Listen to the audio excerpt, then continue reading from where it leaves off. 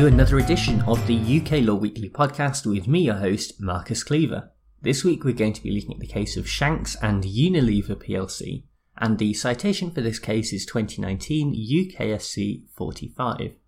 And this case looks at intellectual property law, which I always find completely fascinating, because it is interesting to see what people invent and the disputes that arise from the resulting patents. In these proceedings, the inventor in question is Professor Ian Shanks OBE, who has done a lot of work in the past with LCDs, but is perhaps most famous for his work on the technology behind digital blood glucose meters, which is at the heart of this case. For those of you who might not be aware, these meters play an enormous role in the treatment of diabetes. Someone who has diabetes wants to keep their blood glucose level as close to normal as possible, but if that needs to be measured several times a day, it is just not practical to have to go back and forth from a hospital or doctor's surgery. The digital blood glucose meter solves this problem by allowing a user to take their own small blood sample from the end of a finger and then to use a small handheld device to measure the blood glucose level accurately wherever they might be. Professor Shanks came up with something called the electrochemical capillary fill device, which works inside the meter to pull the blood up between two glass plates where the concentration level is measured. Anyway, the actual invention is not really that important, but it hopefully adds some colour to this case. The important thing is that Shanks worked for the respondents in this case, Unilever plc, between 1982 and 1986, when he came up with this invention. To be slightly more accurate, he technically worked for Unilever UK Central Resources Limited, which we'll refer to throughout as CRL, which was not actually a trading company, but instead a subsidiary of the wider Unilever company. Under the law of the Patents Act 1977, the rights to the invention belonged to CRL rather than Shanks, and so CRL were then able to assign the rights to Unilever for a nominal £100. A number of patents then derived from the invention, and over time Unilever used this to derive a profit of somewhere in the range of £24.3 million.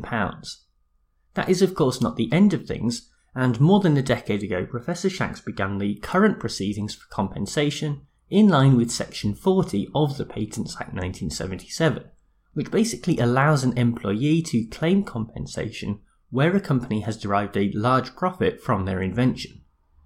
Unfortunately, when the case made its way before a hearing officer acting on behalf of the Comptroller General of Patents, it was found that in comparison to the overall size of Unilever as a company and the profits it would make, the actual benefit of £24.3 million was not, quote, outstanding, as required by Section 40, subsection 1b of the Act. An appeal in the High Court was rejected before Shanks was partially successful in the Court of Appeal, but it was still held that he would not be entitled to compensation. It is with that background that a final appeal was made to the Supreme Court, which is where we pick the case up. The justices, led by Lord Kitchen, began by offering a useful review of Section 40 of the Patents Act, which first requires that an employee has made an invention which belongs to the employer and for which a patent or patents have been granted. The second question is, as hinted at earlier, whether there has been an outstanding benefit to the employer given the size and nature of their company. The final requirement is that the comptroller has to come to the conclusion that it is just for the employee to be awarded compensation. Within these provisions there are two key terms which stand out and deserve to be defined. The first of these is the employer, as in this case it could be taken to mean either CRL or alternatively the umbrella corporation of Unilever. The intention of Parliament was for this to be given its ordinary meaning in the context of the case. And so in this situation where Shanks is employed by CRL, it is CRL who are the employer rather than Unilever as a whole. The second term that demands greater scrutiny is the, quote, benefit that is described in Section 40. This could potentially cause problems for Professor Shanks because, if you remember, his employer CRL had only assigned the rights of his invention to Unilever for a nominal £100. However, the Supreme Court got around this by noting that the benefit not only includes the actual benefit received by the employer, but can also be defined as the benefit that the employer might reasonably be expected to derive from the patent, or, as is relevant in this case, the benefit of the assignation of the rights to the invention to another person. This means that as well as considering the £100 that CRL got for the invention, the court is also able to take into account the £24.3 million that Unilever received as a total benefit from use of the invention. Taking all of this into account, we can move on to the actual test in the statute, but this only serves to provide some more questions for us around definitions. For a start, one of the things that I already mentioned earlier on is that the invention is to be of, quote, outstanding benefit to the employer, end quote. Now, there is one way of reading this which gives the word outstanding its plain meaning such that the court looks at how brilliant or amazing the invention is. The problem is that this is pretty subjective, and secondly, the word outstanding is next to the word benefit, which, as we've already discussed, is related to the monetary value of the invention instead. That's all well and good, but it still leaves open the question about what an outstanding benefit is, and this is context specific depending on how large the company is. For a small startup, £24.3 million is huge, but for a massive global corporation, it would barely be a drop in the ocean. So what about in this case?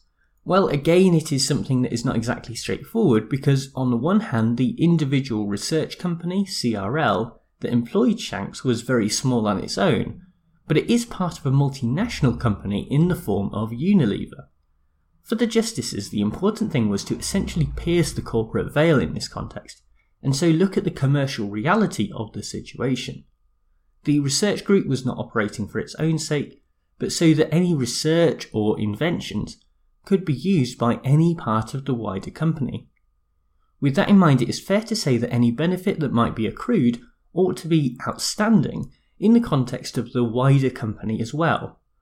This conclusion does not especially help Professor Shanks, but the court did note that profit margins are not the sole context for a decision of outstanding benefit, as a larger company might also be better positioned to exploit a successful invention, and useful comparisons can be drawn with other patents that emerged from the CRL company. It is on this point where the Supreme Court really distinguished itself from the original decision made by the hearing officer for the Comptroller General of Patents.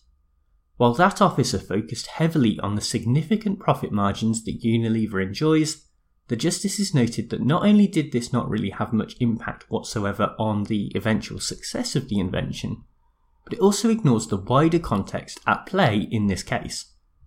When this is in fact accounted for, the invention by Professor Shanks can be said to be of sufficiently outstanding benefit to fall within the meaning of Section 40. The only question then is how much he should be entitled to. The hearing officer originally said that if they had allowed the case, then 5% would be a fair share of the £24.3 million, and Lord Kitchen was keen to point out that it would not be appropriate to depart from that initial finding based on the facts of the case.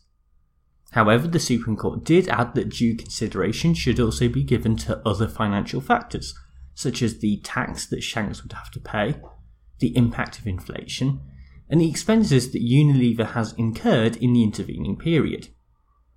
Overall, I think that the decision in this case expands the statutory definition of when compensation is awarded under Section 40 of the Patents Act 1977. It is not that this is an especially limited definition to begin with, so we do sort of need to ask why they felt the need to do this here. I think that the reason is because of that phrase outstanding benefit, which sits a little bit uneasily with the rest of the provision. A person would be hard-pressed to argue that where an employee has an invention that only makes a little, if any, money, then there is a compelling reason that they should be compensated above and beyond what they already have actually been employed to do in the first place. The problem is that this is what Unilever tried arguing here when the invention made millions of pounds. The only reason that they were able to put this argument forward in any convincing manner is because of the overall size of the company. For those who maybe don't know Unilever, they are responsible for a wide range of household brands that includes Lynx, Shaw, Persil and Hellmann's, to name just a few. Now, clearly this is not relevant to the invention that Shanks came up with, and yet it is a factor that is taken into account when making a decision about his right to compensation. If we had instead been talking about a small company whose turnover was maybe a few £1,000,000 a year, then this wouldn't even be a consideration. And yet because Unilever also happened to flog ice cream, it becomes part of the balancing act for the courts. I think that it is this injustice that the Supreme Court is trying to rectify here, but this is undoubtedly an extreme example where the statutory language has had to be pushed to its very limits. In reality, the legislation is just not fit for purpose, and there has to be a better way of accounting for the relative financial advantage that the invention brings to an undertaking. It's hard to say what form this ought to take because alternatives such as a fixed value amount do have problems of their own, and it's unlikely there will ever be a perfect solution that is applicable in all cases. The best thing might be for the legislation to remain relatively broad by using a phrase like reasonable benefit instead, and that way the courts will be given the leeway to take an approach that can adapt to different circumstances as they build up a body of case law. At the moment, the Supreme Court is doing this anyway in all but name, but this approach to the law, where the language is pushed so far that it barely retains any of its original meaning, is just not sustainable in the long run, and sets a dangerous precedent for the role of judges. Well, thank you very much for tuning into this episode of the UK Law Weekly podcast, and thanks as ever to bensound.com who provide the theme music. Remember, you can check out my YouTube channel as well at youtube.com/Marcus Cleaver, and also visit my website uklawweekly.com if you're interested in finding out more about past episodes. I hope you will have me in your ears again next week for another case, but for now, bye!